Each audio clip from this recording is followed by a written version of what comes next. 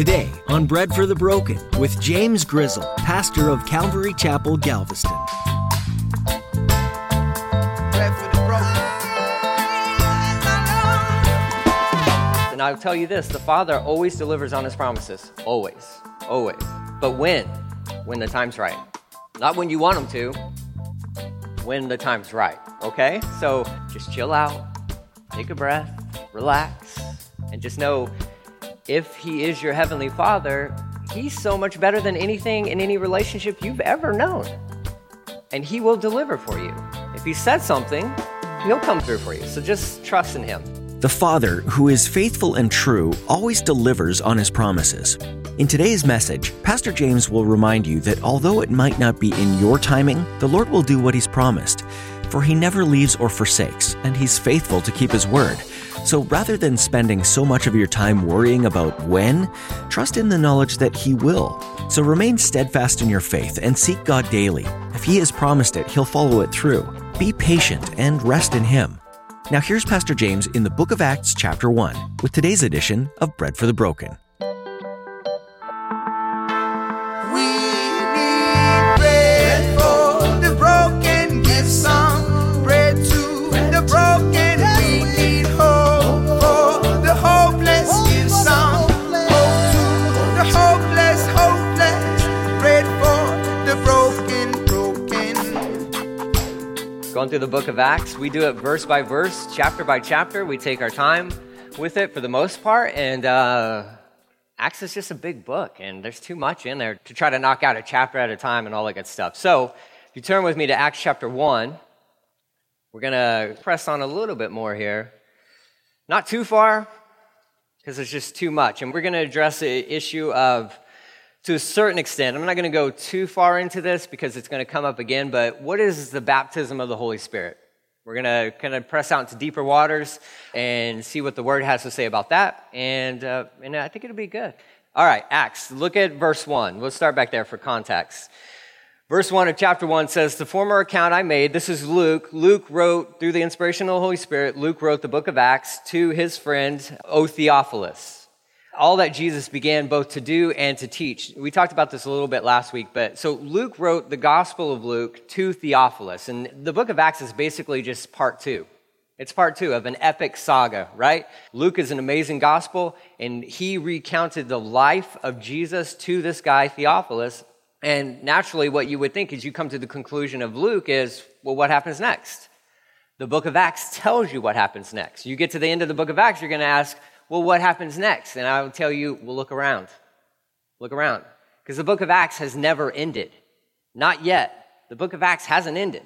Chapters are still being written, so to speak, not that we need them included in this book, but the Lord is still using his church and growing his church, and we still have a job to do here on this planet Earth. So Theophilus may have asked Luke, like, well, tell me what happens next. That's why we have the book of Acts. It's the history of the church, of all that Jesus began both to do and to teach. That says right there that it never stopped, that Jesus is still active. And your Bible may title this Acts of the Apostles, and I would disagree with that. It could be the Acts of the Apostles, but it's really the Acts of Jesus and the Holy Spirit through the apostles, okay? But Luke is recounting the story to Theophilus. Luke's a tremendous historian. It says, all that Jesus began both to do and to teach until the day in which he was taken up. After, through the Holy Spirit, he had given commandments to the apostles whom he had chosen, to whom he also presented himself alive after his suffering. That was his death on the cross and the burial and the resurrection. He came back alive physically, literally. He came back alive. That's what we believe. Infallible proofs, his suffering by many infallible proofs, being seen by them 40 days and speaking of these things pertaining to the kingdom of God. All right, so a little recap there. He's saying, listen, Theophilus, here's kind of what happened. Jesus died on the cross, he rose from the grave, and then he hung out with all his guys for about 40 days. 40 days. Not in hiding, not secretively. Like he's walking around. People saw him. They witnessed him. And what it says there by many infallible proofs, that's technically speaking of tangible proofs, meaning feeling, touch, not just like seeing, but people actually had encounters with Jesus, physical encounters with him. And we even know the way Luke ended his gospel, he talked about the fact that Jesus had showed up and they had a little fish fry with his disciples. So they were eating fish on the Sea of Galilee. And they watched him eat the fish. They handled it. And John, in 1 John, he even says, listen, we saw him. We touched him. He was risen, physically, absolutely, totally risen. The real deal.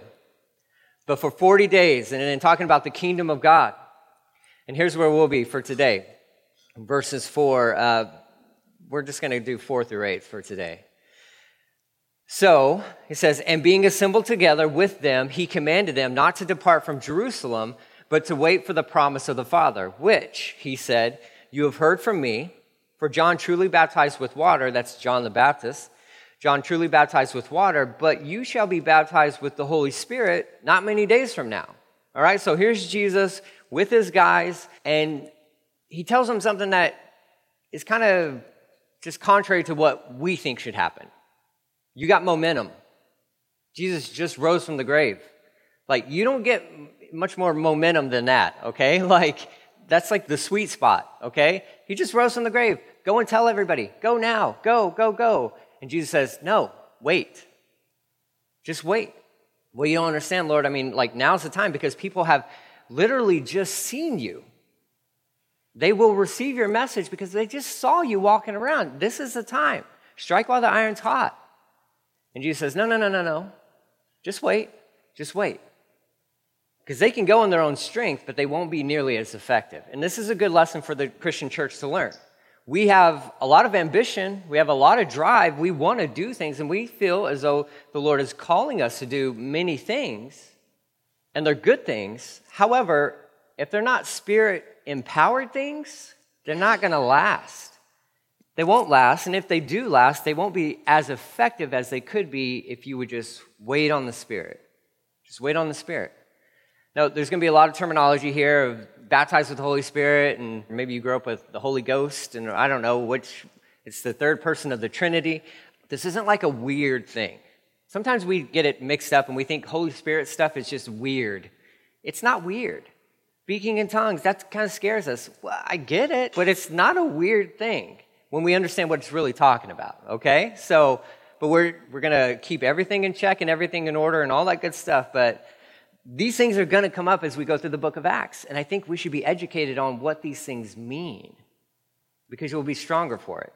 But here's Jesus to his disciples. He's like, listen, I need you guys to go to Jerusalem, and you're just going to hang out there until the Father delivers on his promise. And I'll tell you this, the Father always delivers on his promises. Always. Always. But when?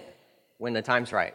Not when you want him to, when the time's right. Okay? So just chill out, take a breath, relax, and just know if he is your heavenly Father, he's so much better than anything in any relationship you've ever known. And he will deliver for you. If he said something, he'll come through for you. So just trust in him. And that's what Jesus is telling his guys. He's like, listen, go to Jerusalem. You're going to hang out there. Don't depart from Jerusalem, but wait for the promise of the Father. Now, he told them this in the Gospels. He said himself, I'm going to go away. And it's better that I go away. Well, why would it be better that a physical, tangible Jesus leave? Doesn't it seem like it'd be better if physical Jesus stayed? He says, no. It's better that I go away so that the Father can send the Spirit.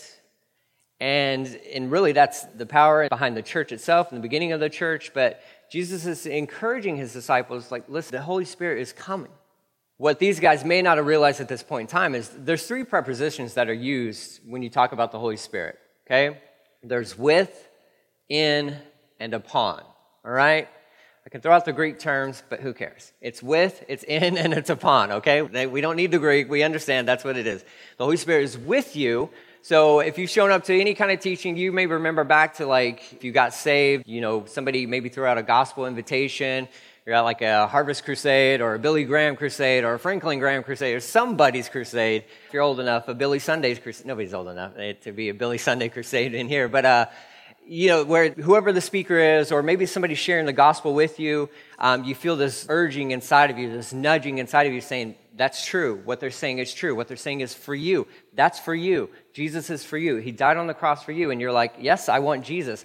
That's the Holy Spirit with you pushing you towards Jesus, encouraging you to accept this free gift of salvation. That's not earned by works. Not earned by works. It's a free gift.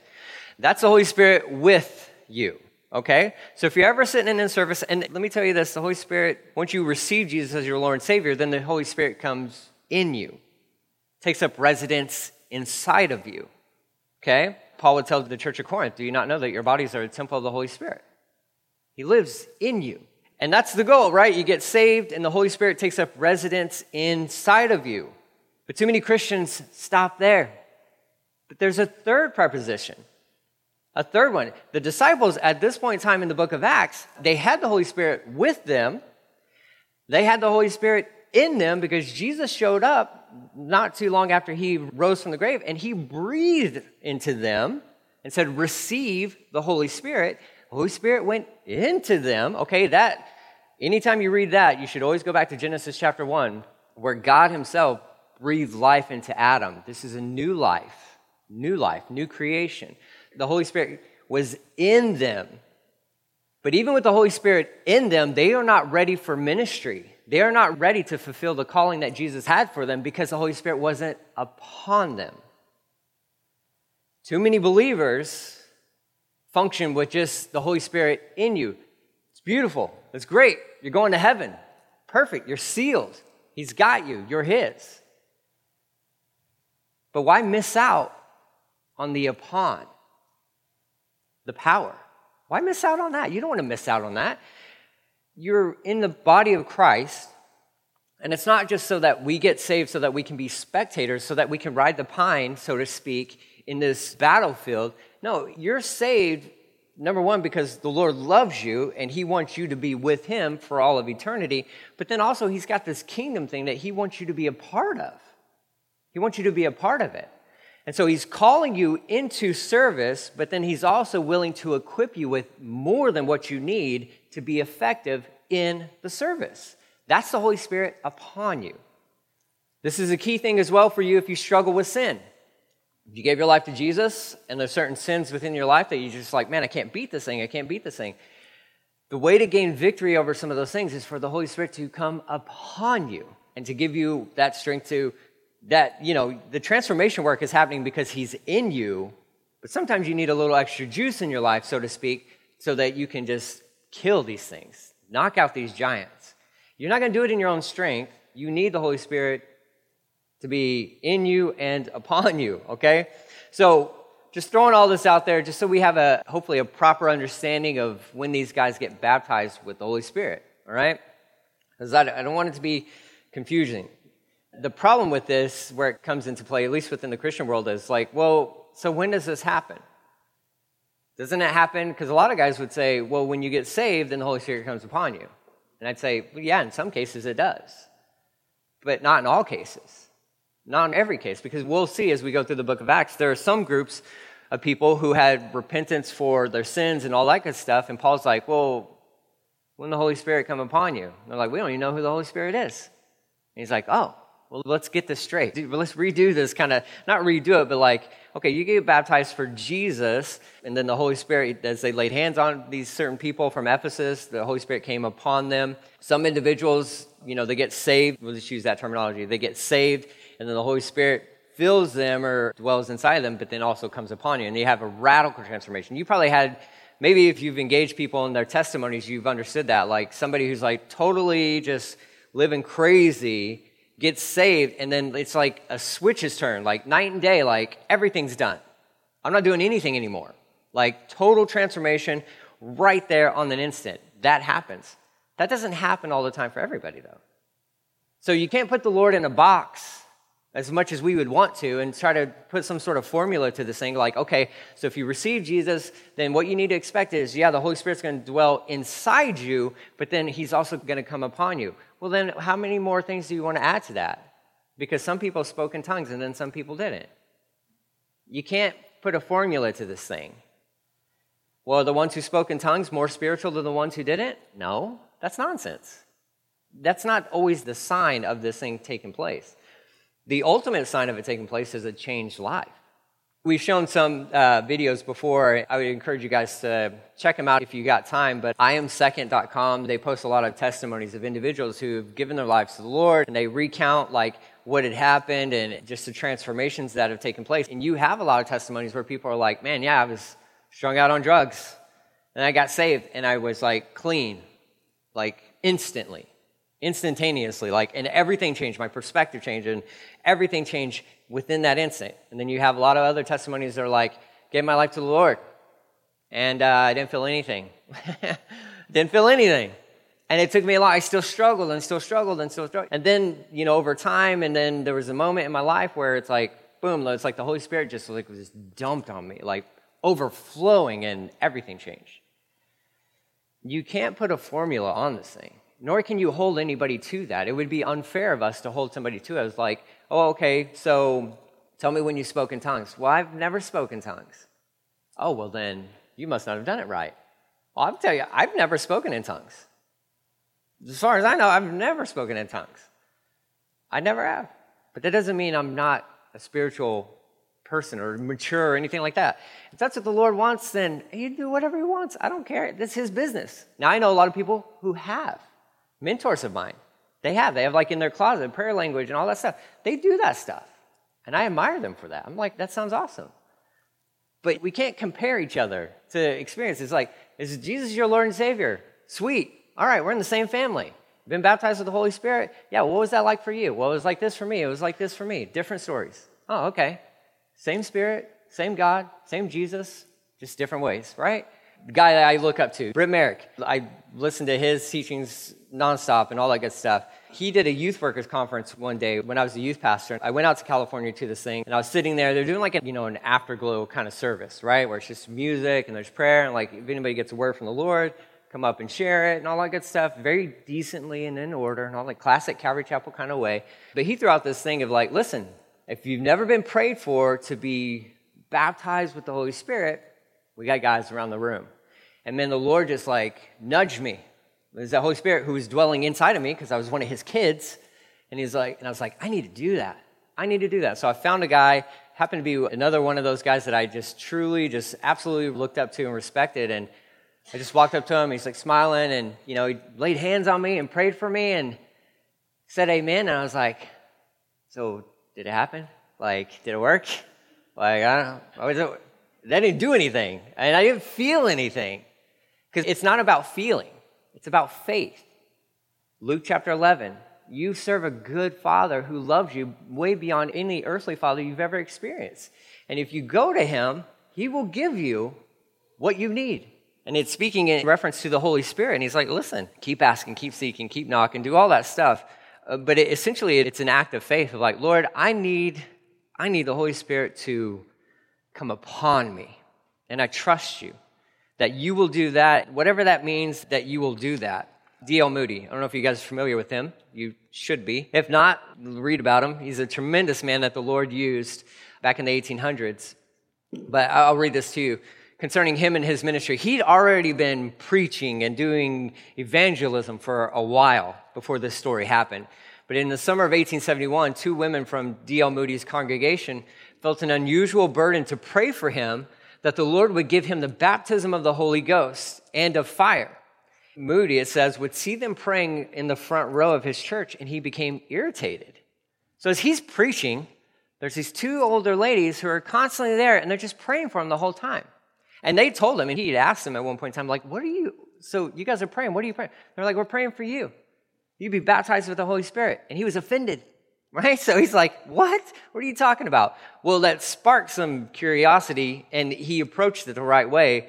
It goes on to say, but soon he gave in, and in September began to pray with them every Friday afternoon.